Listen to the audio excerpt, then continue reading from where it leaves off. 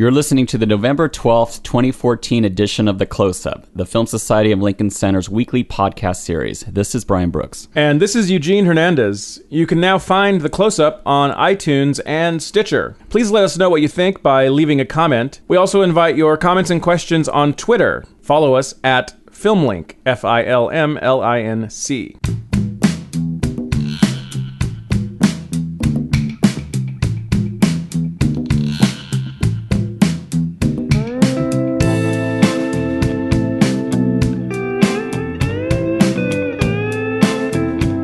So on this edition of The Close-Up, we are featuring filmmaker Bennett Miller on the occasion of the opening of his new film, Foxcatcher. Bennett joined New York Film Festival director Kent Jones for a lively conversation about his filmmaking career as part of our HBO Directors Dialogue series during this year's festival. Bennett's first movie was actually a documentary. It was the 1998 film The Cruise. And Eugene, you and I first met him at the Los Angeles Film Festival where the film debuted.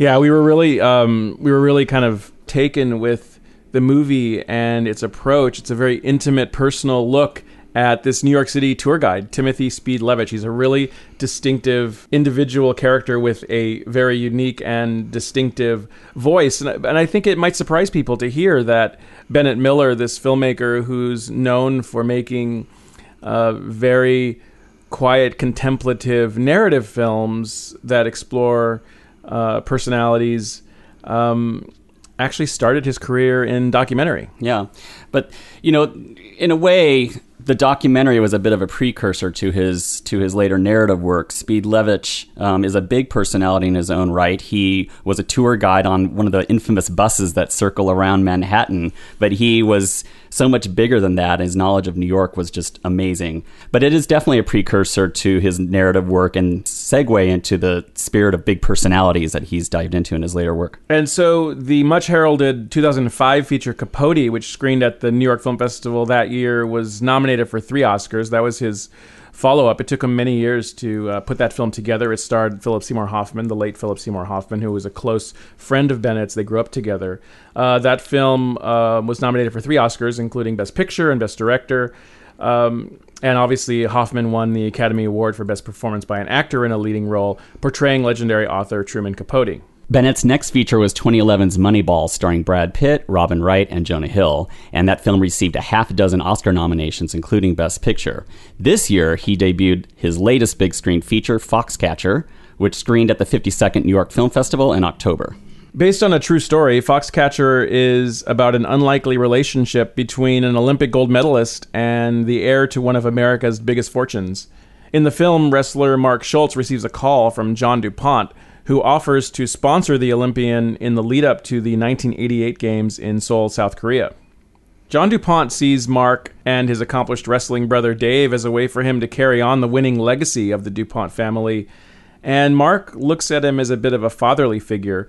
Their relationship is driven by the excesses of the DuPont family and their wealth, but it also features tremendous emotional upheaval, and the story plays out like a bit of a high society thriller. Steve Carell stars as John DuPont, while Channing Tatum plays Mark Schultz, and Mark Ruffalo plays his brother Dave Schultz. The film also features a very regal Vanessa Redgrave. Foxcatcher opens this weekend and will continue to roll out throughout the fall. Now let's listen into the conversation between Bennett Miller and Kent Jones from the 52nd New York Film Festival.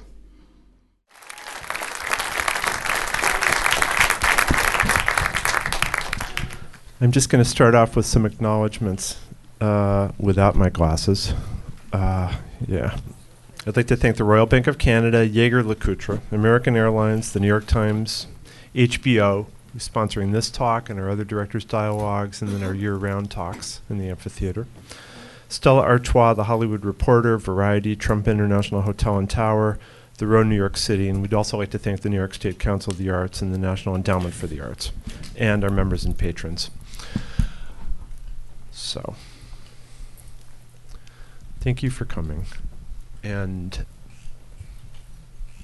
I guess I want to talk about your very, very special approach, what I see as your very special approach to making movies, and because what I see is someone who goes very deep into character and atmosphere, and you let the places and the mannerisms and the gestures do a lot of the talking. It's a really unique experience. And I'm wondering if that sounds right to you. And then if you could address it on your own, from your own perspective. I think that those things are like the byproduct of a process, and maybe in the category of style. But if I'm working on something, it never feels like, oh, I'm going to bust out some silences, or, Yeah. you know what would be nice here is just that little tick. Yeah. But there's always something happening in pretty much every moment, in every scene of everything Mhm. I feel like I've ever worked on, Mhm. long form, that is not being expressed or acknowledged. Something's being expressed inadvertently. Mm. You know, there's the scene, and then there's something happening underneath it. Yeah. And hopefully, if things are working, there's a dynamic Mhm. that lets you clock both things at the same time. Yeah. You know, how we're intentionally expressing ourselves and the thing that happens beneath the surface.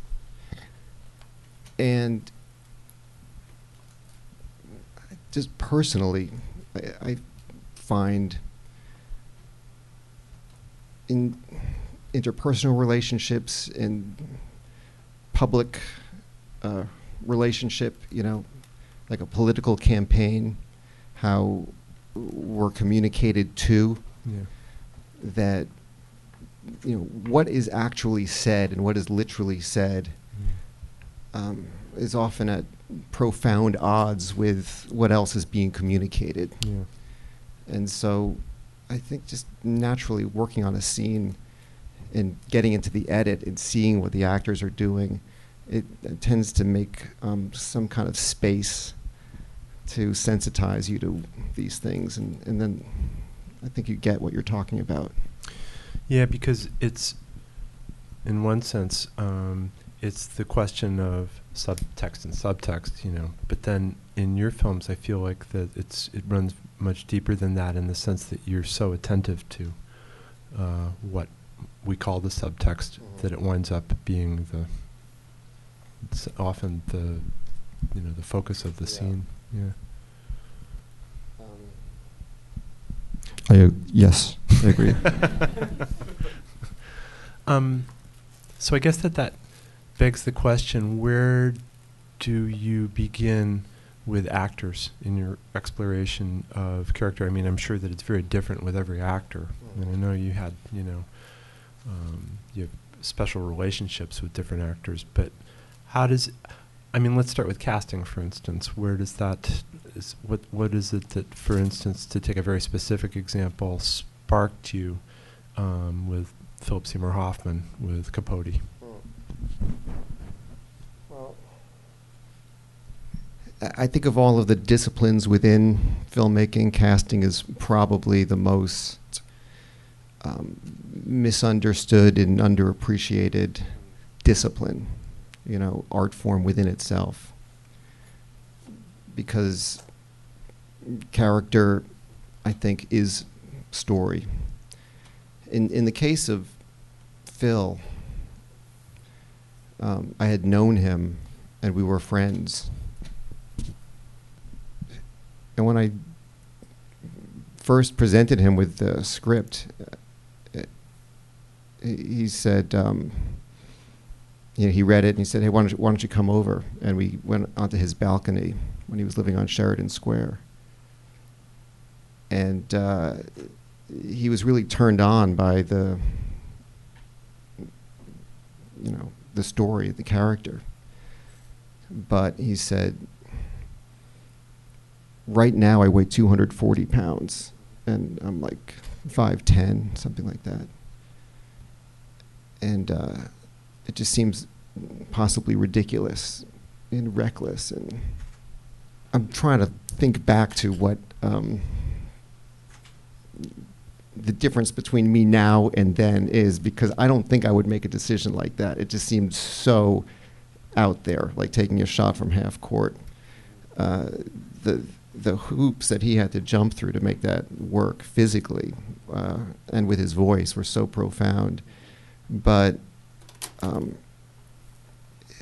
for example, the issue of being short, because he was more than half a foot taller than Truman Capote, and we would, say, well, what does that really matter? Why is his Capote's height important? It's really about the complex, how the complex might have contributed to who he was. And it's easy for me to cast very, very tall people, and put him around and to, wardrobe him in a way that might keep his shoulders tight so his head appears bigger, like a smaller person. But understanding the complexes and, the more we talked about it and the more naturally he just had his divining rod into who he was and what that struggle was all about, and how much, to be honest, he identified with him, and how much he identified with him at that moment in his career, that where Capote was in his life and where Phil was in his life, meaning both of these guys were recognized and appreciated as major talents, but had yet to land the big one. And the more you get into that conversation, the more the physical obstacles just become insignificant, and you say, well, that's my problem. We'll figure out a way to deal with that aspect of it. But once we're plugged into, the inner stuff, you feel a kind of confidence. Yeah, it's interesting because I'm thinking of a film by someone else, True Confessions by Lou Grossbard, where Robert De Niro and Robert Duvall play brothers. I mean, those two guys look like they're from different planets. But in the movie, it makes perfect sense. And it's because they're both on the same inner wavelength. Yeah. It's amazing how much you will forgive if the behavior is truthful. Or not look at. It just becomes beside the point, right? Yeah. I wanted to look at a different subject. You had said in an interview, all of the films that you've made are based on actual events. And you began in documentary, with a documentary. Well, you began with a documentary. I wonder about, I have the impression that the transition was really seamless for you, and I'm wondering for you what the dividing line is between documentary and fiction. I mean, on a personal level, not on. Yeah. It really feels the same. Working on a documentary or working on a narrative feature, it fundamentally feels the same to me. And with The Cruise, which was my first film, it employs a lot of narrative techniques and observes. It's not so much documentary as it is a documentary portrait, and I think all of my films have been portraits, and my narratives incorporate documentary technique too. When you're actually looking through the eyepiece and through the lens of a camera as you're shooting a documentary, and there's that coincidence that occurs of character unfolding and light and composition and whatever's happening in this with the sound. There's a coincidence that happens that you could not fabricate, and it's electric. It's magic, and you just know. There's that feeling, and it should feel that way. I think for me, it should feel that way too when you're working on a film, and as much preparation as you do on a fiction film. On a fiction film, yeah, and as much preparation as you do, and as much as you might understand it or think you understand it, when you get there, if it's been preconceived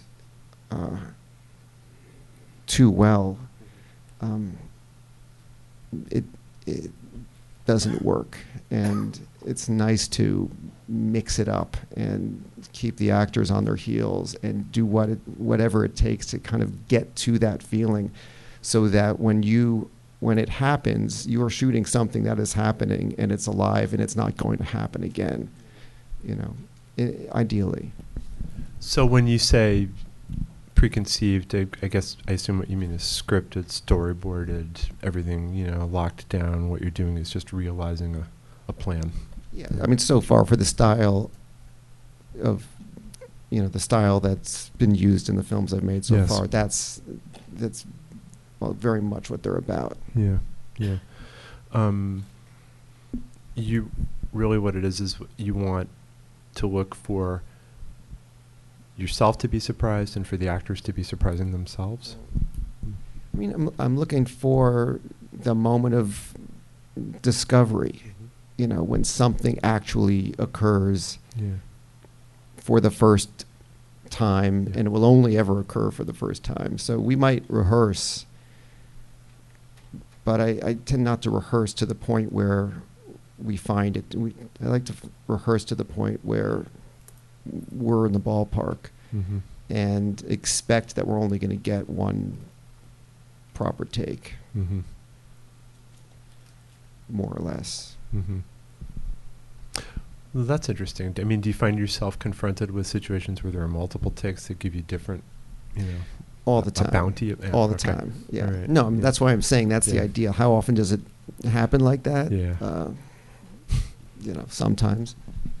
Yeah, because you also have the problem of actors who are good on the first take, acting with someone who's not good until they've warmed up a few times. I know that's a tough one. Yes. We're not going to be naming names. But what is the difference then between mining for truth when you're making a documentary or for that moment and doing it with a fiction film?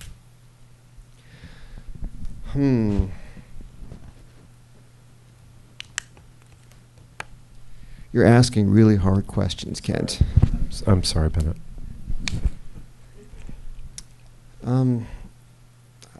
I don't know. I mean, I feel like, again, it's that feeling, when something is being revealed. And in the case of Foxcatcher, which I imagine not many people have seen. Yeah, actually, is there a show of hands that we could do? Has anyone seen Foxcatcher? So we'll know what we very difficult to see it. Oh, yeah. So we'll know what we can talk about and can't talk about. One person. I'm going to direct this answer to you. If everybody could just cover their ears because there's spoilers. Well, in the case of Foxcatcher, should any of you choose to see it?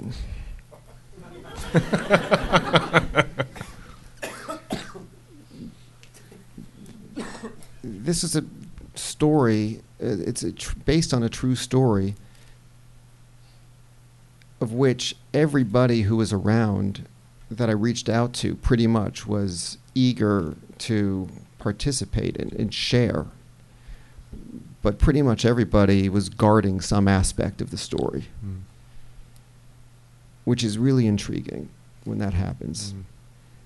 And over the course of years, I would keep going back to people and re-interviewing and find out, what happened. And often it's just backstory. Yeah. It's to understand really what's going on in these characters, even if it's never made explicit. And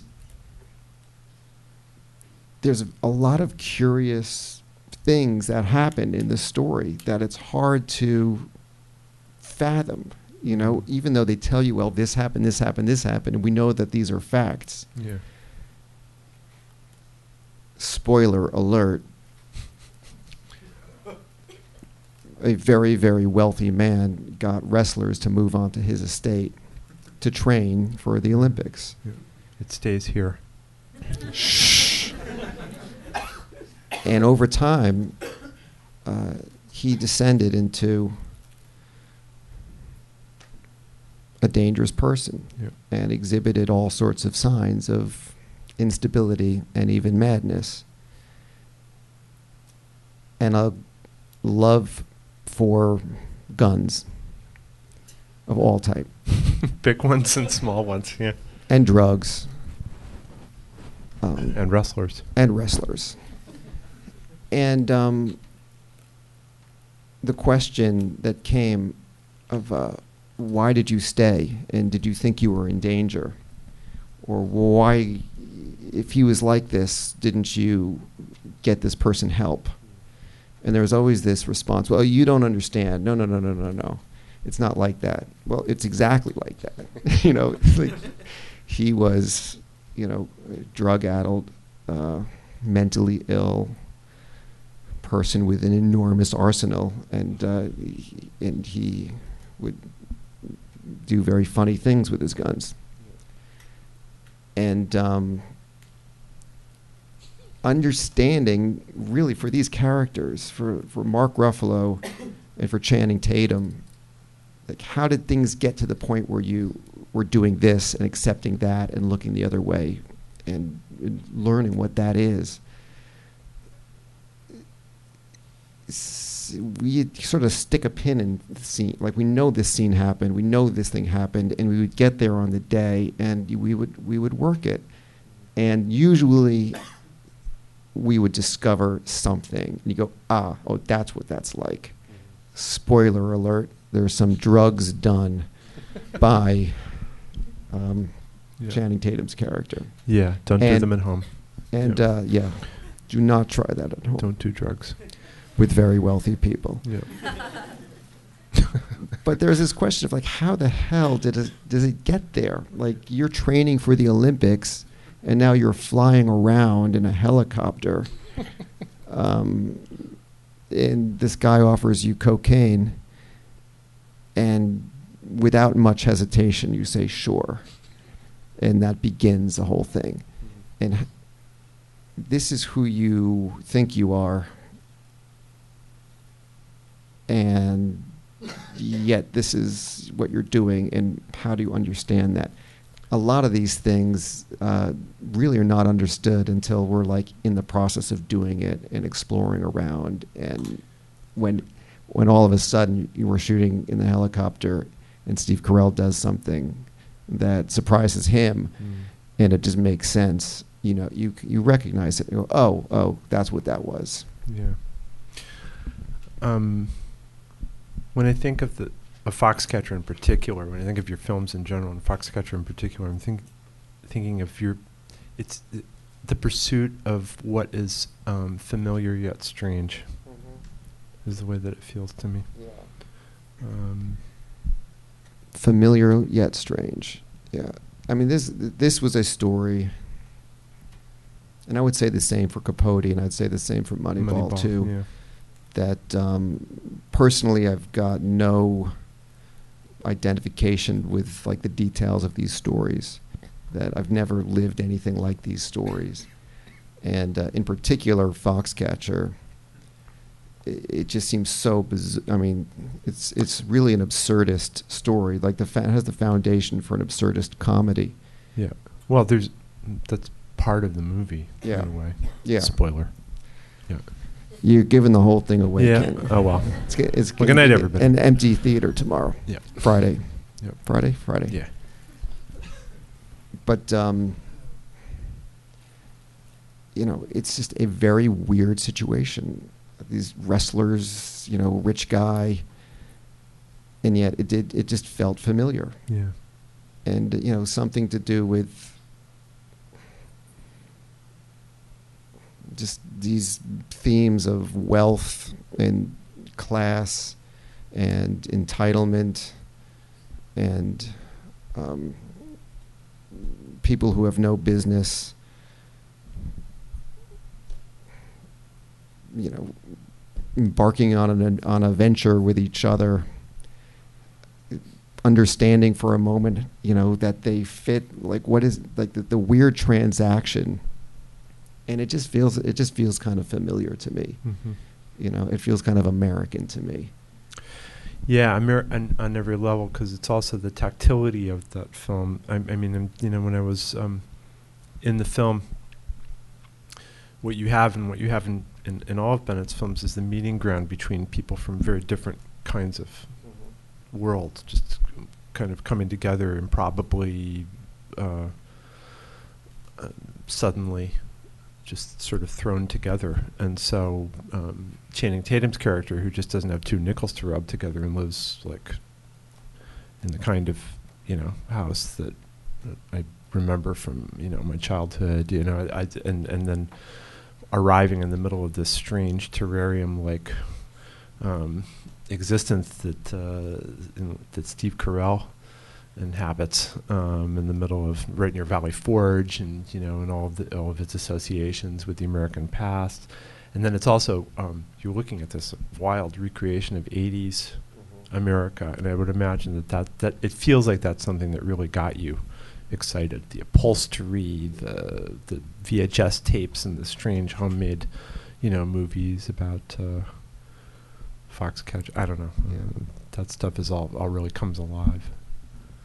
It's, when something, yes, and the appeal of all of that stuff, for me was instantaneous. Like it really did happen in a big flash. I read a newspaper article that a stranger had handed me in a store, and said, "You're going to want to make a movie out of this story that happened." Mm-hmm. And I said, "Okay, just back off." And, a month later, I opened the envelope, and it all came crashing in very, very quickly. Like, oh my God, I'm going to do this. Yeah. And the appeal of everything that you just described is really instantaneous, and something that you don't even want to think about too much. You just like, yep. How do I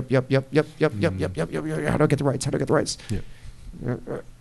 But yes, the what's in a tracksuit, and then the upholstery of and these horses, and these wrestlers, and these wrestling mats in the 80s, like denim jackets, and it's just like the whole soup of it. Yeah, and also that weird Morning in America, Reagan era feeling. I mean, you're right back there. Yeah. I without dwelling too much, giving away any more spoilers, but I do want to talk about a particular scene in the movie, which when you see it, is going to, strike you immediately, and that's the first meeting between Channing Tatum and his brother, played by Mark Ruffalo, who are both wrestlers in the film, and Bob and Mark Schultz, and they're training together, sparring together, and the scene is just absolutely mesmerizing. I mean, those guys look like, it's not just that they look like real wrestlers, it's that it looks like they know every single move, and every single move translates into a kind of immediately you can feel the sibling dynamic between the two of them. That's an amazing way to introduce that. These guys, these two actors, Channing and Mark Ruffalo, just really took it upon themselves to learn each other, these parts, the world, and they started training wrestling maybe 7 months out, and spending time with each other and spending time with the real people. And I don't know if I have words for this, but I don't know. I mean, I've such a feeling for these actors. Part of the reason why I like making films, and part of the reason why an event like this is not always the best idea, is because it's working out fine so far. I'm not. I live in filmmaking in that place where words do escape me. Yeah. It's just a question of immersion. It's just a question of a different language. Yeah. It's just a different language, and I've never thought of myself as a very articulate person. And when we were sketching out the outline and drafting drafts of over years of this film, the first act saw many scenes that were designed simply to establish who these brothers were and who they were to each other, and what they wanted and what was in the way of them getting what they wanted, and what were they doing to overcome that, and what was their predicament, and to make explicit the dynamics between them, the reverence and the rivalry. And we shot the scene that you're describing, which is two brothers who are each other's wrestling partners, and they kind of warm each other up, and then they do light training. And in this case, it gets a little competitive, and they go live, and then it gets a little rough.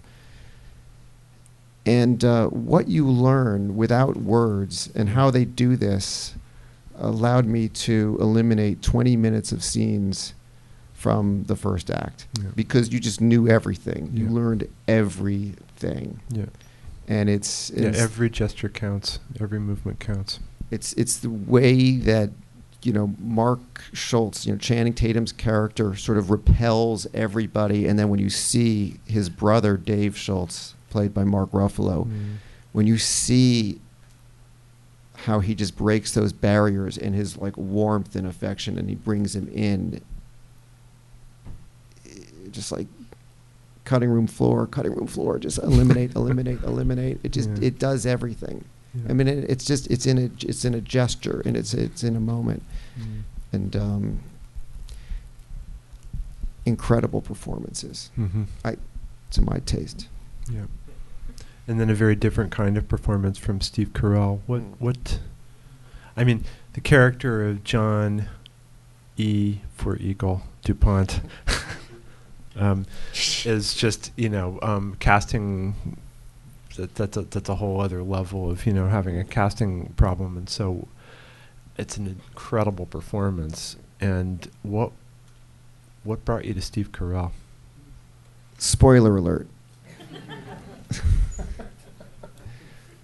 The character that he plays does some horrible things, and he does some unexpected things, and I wanted to cast somebody who would be unexpected but could pull it off. And it seemed like it needed to be somebody that defies our imagination of who this person can be. By the way, he disappears. I mean, you don't see Steve Carell in the role. He's just not there. But he said to me when we were first discussing this, he says, I've only ever played characters with mushy centers. And John DuPont does not have a mushy center, though he seems to for almost all of the film. But in truth, there's something very sharp and dangerous inside there. And I'll use the word dark. It fits. Yeah.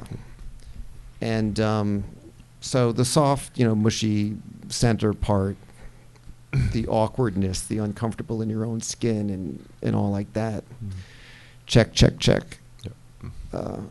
And this other bit, the darkness and the sharpness, the guy is a comedian, which is to say he's messed up.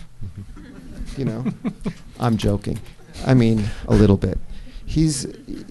If you talk to anybody, everybody will say the same thing. Oh, Steve Carell, he's the nicest guy. He's the greatest guy to work with. He's the best guy. He's such a great dad. He's such a great father. It's just, my kids go to school with his kids, and he's just such a great guy. And all of that's true. And he is the greatest guy to work with. And he is an incredibly benevolent soul. But I really do believe that part of being a comic means that there is an aspect of you that you just don't reveal Yeah. to the world, like ever, if you can help it. Yeah. Ultimately, you know, it's hard to conceal who you are for a lifetime.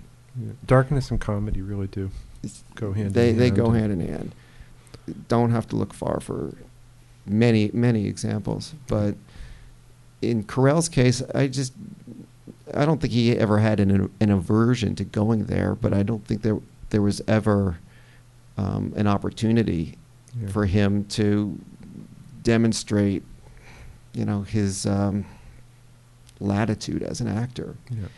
And from the beginning, he talked about this as something that was going to be different for him in every way. And the solemnity of the story that was really brought into stark relief by the presence of the family of the man he murdered on set, and the brother of the man he murdered, and dozens of people who were close to the story.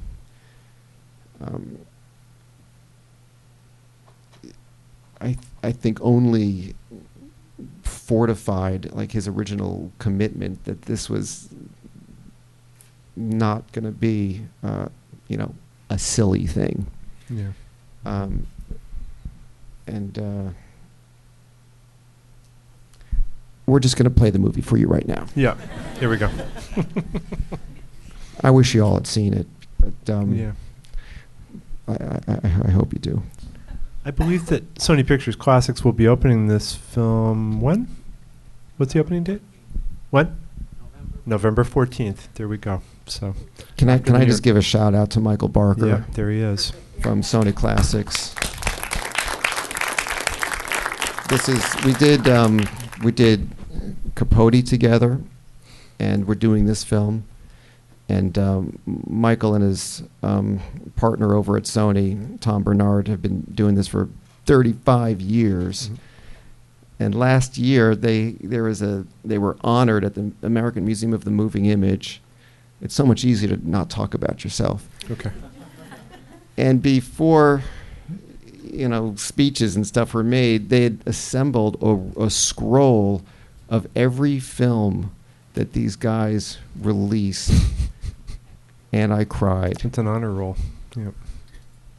I could not believe it. And it was...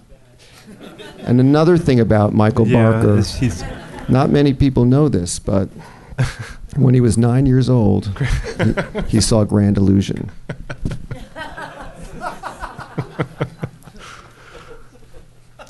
Well, when you were 9 years old, were you watching movies?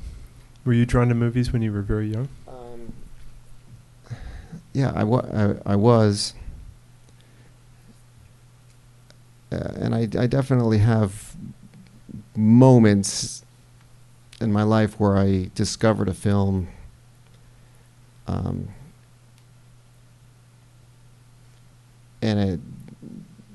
the language of the film itself spoke to me in a way where as if someone came up to you and started speaking a language you've never heard but you understood, and it was able to express things that the language you knew could not. And amongst these films were Pawnbroker,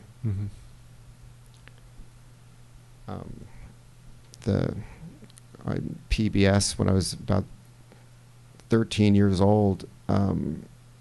I don't know why I was watching it, but Salesman by the Maisels came on. Yes. It's quite a film. Incredible. Both of these films. You know, maybe back to the whole quiet thing. Salesman, I remember the way it opens up. I'd never seen a documentary like this. I'd never seen anything by the Maisels. I didn't know who they were or what I was looking at.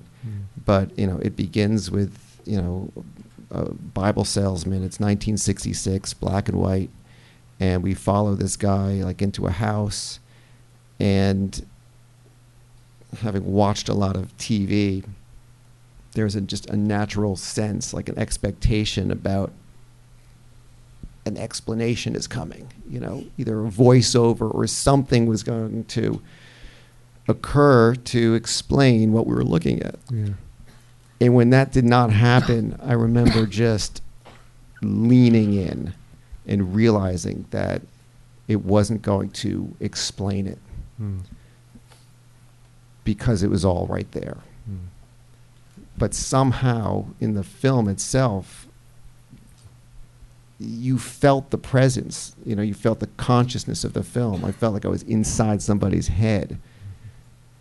This is how I felt about Kubrick's films too. Remember seeing The Birds also when I was young and feeling that way too. I mean, part of what's so eerie about that film is the mind of that film itself. The way it doesn't tell a story, the way it observes the story, and what is this mind I'm trapped inside observing this thing? It's so disconcerting. Well, the story kind of comes together in a very odd way. It's an extremely unorthodox piece of work, right? And also a film that has its own sense of quiet, right? Yeah, and leaves you without conclusions. Mm-hmm. Yeah, and I believe it was actually meant to end differently. And he reinvented the ending on the spot. That was the first time that he had done that in that movie. He invented a lot of stuff. Just, he showed up on the set and said, okay, this is no good. Threw it out and reworked it. It's amazing. If as much as it is controlled and preconceived, that he'd still be on his feet like that. Yeah. I think he was at a moment in his career when he was very worried about how what the public thought of him. He had made Psycho. Yeah. He wanted to, try and top it, and he wanted to try and be with it. And, right. So Salesman, and which Kubrick films were? I saw at a very early age, at too early of an age, by a lot. I saw 2001. And that was pretty searing. And watching somebody age in an accelerated way, and seeing themselves in a very confusing end, which made a lot more sense to me, has made less sense to me each time I've seen the film. But when I was like very young and saw it, it made perfect sense. Yeah. I got the message and wasn't happy about it.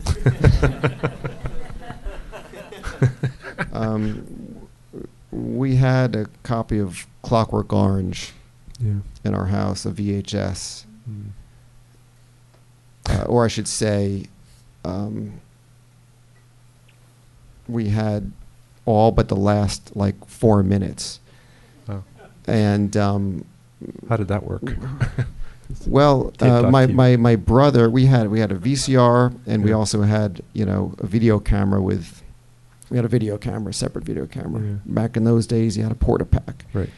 And I guess my father must have rented that film, and my brother set up the camera on a tripod and pointed it at the television, and the tape, ran out, right before the end.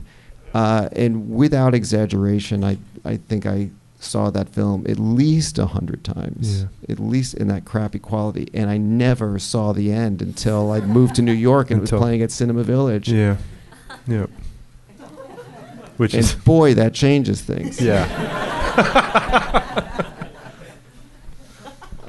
But I remember watching that film again and again and thinking that the place to be was behind the camera. Noticing the shots, noticing how he worked, When I was 15 years old, I had an English class that I would ultimately fail as a freshman in high school, taught by a fella by the name of Mr. O'Rourke. It was very nice, and I don't begrudge him for failing me. Okay. But he hatched some kind of a plan that we were going to have.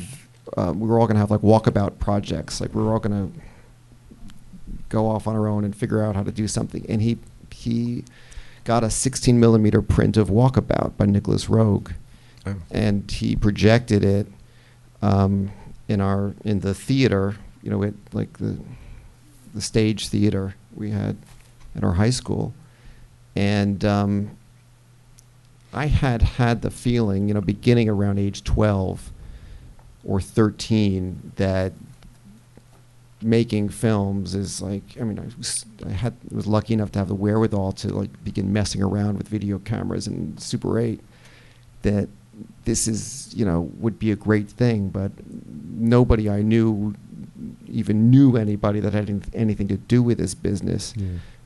And I thought, how far-fetched is that ambition? Mm-hmm. But then I thought, well, you know, there are other 12-year-olds right now who one day will be making films, and what do they know that I don't know? Right. And maybe it's possible. Yeah. You know, probably not too far behind the curve. And then I saw Walkabout, and it blew me away, Mm-hmm. but B, it seemed technically fathomable. I watched that film, and there didn't seem to be anything in there that I didn't understand. There's no special effects. There's no crazy camera movement. It's utterly simple. It wasn't until I saw it again years later that I realized how impossibly sophisticated Yeah, I was gonna say. photography is. But at Interesting. least it seemed to me like, oh, this guy just got a couple of actors and a camera and just schlepped around, and you know, there's nothing to it. It Yeah. seemed from a technical perspective. Mhm. And at 15 years old, I thought, I can understand, you know, I could get there. Like, there's nothing here that's too mysterious. Yeah. And interestingly, about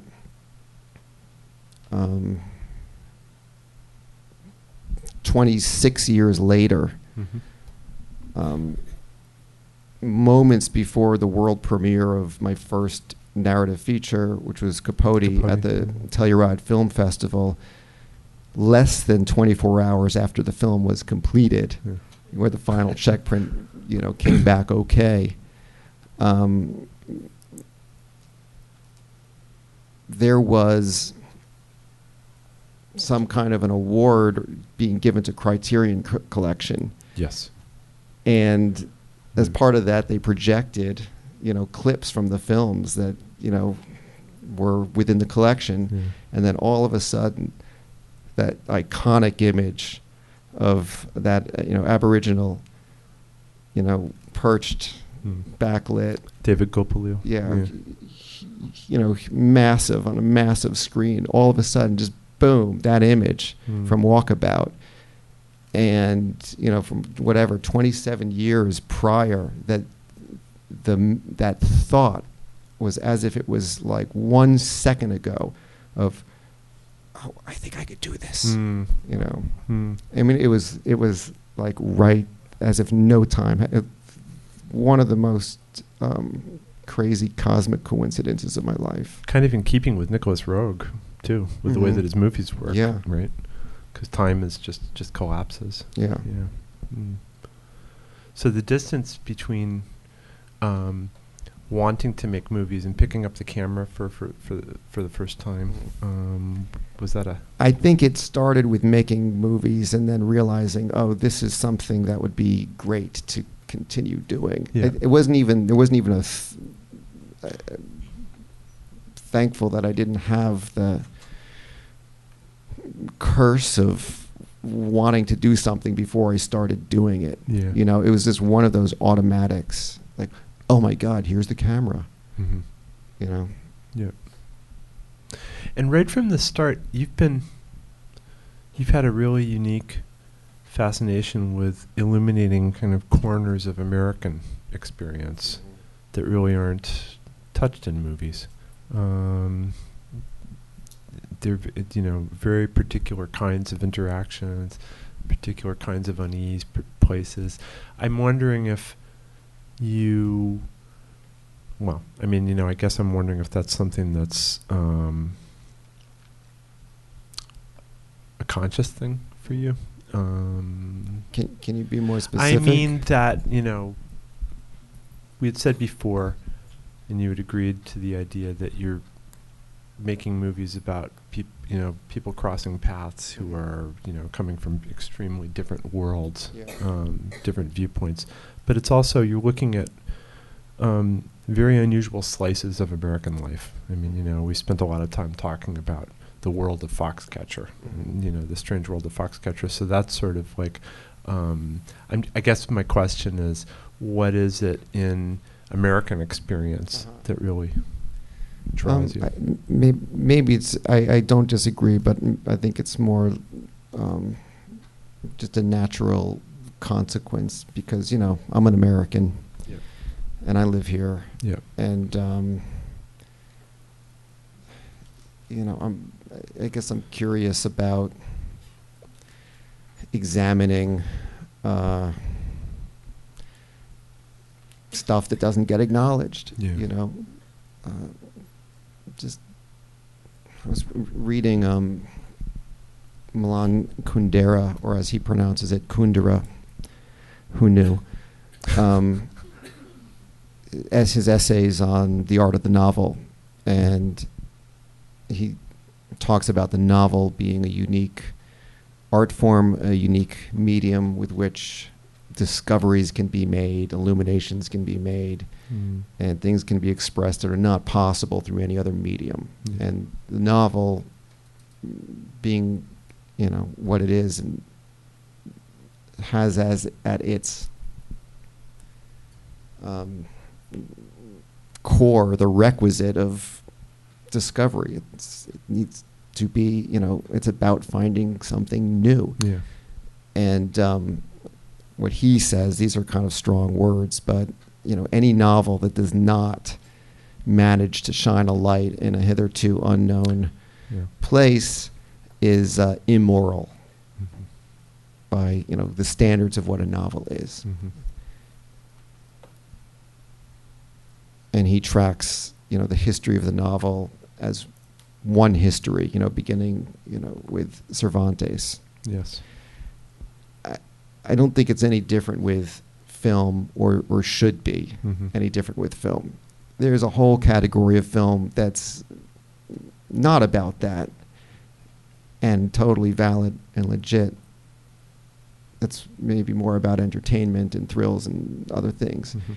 But as a medium, it's it's the greatest medium in the history of art, because it incorporates every other medium, and it can just do things. It's the capabilities are just profound, and I get sent scripts, and I don't feel like a compulsion to like work and like start the next thing as the other thing's winding down. But I do want to work, and I want to keep, making films so long as they let me. But if there isn't something that I'm getting at that I've never seen before that feels like a discovery to me too, it's just hard to get out of bed in the morning. And living in America, there's a hell of a lot to think about and look at, and I get this feeling that people will look back years from now at this point in history the way we look back at points of history and say, what the hell were they thinking? Like, how could this be? Like, what is that about?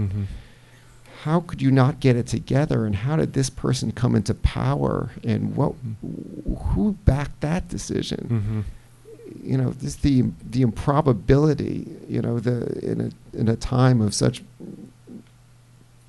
profound advancement in technology and science, and as we're understanding the world better and better, there is simultaneously a kind of decline happening, Yeah. I think. And a big part of it is cultural. And for me, it's the moment I live with a story long enough, it always ends up, I always end up kind of like looking away from, the spectacular thing and kind of over here, and like what's going on in that corner, because that has more to do with like what's going to happen. And really not like a thought out strategy, not like a decision, not a determination, but not wanting to get caught up in the polemics, in the politics or even taking sides or making a conclusion, but to try to look past the conflict to the core and down to the human level of what is contributing to this dynamic where madness happens, where tragedy can come from. In the case of Foxcatcher, and not ultimately conclude he was bad, he was good guy, bad guy, or anything like that, but rather just try to be unflinching about it and keep looking past. Yeah. We just got the high five, but that's a perfect place to end. And I really thank you, Bennett. It's been Thank great. you. Thank you so much, Kent. Thanks.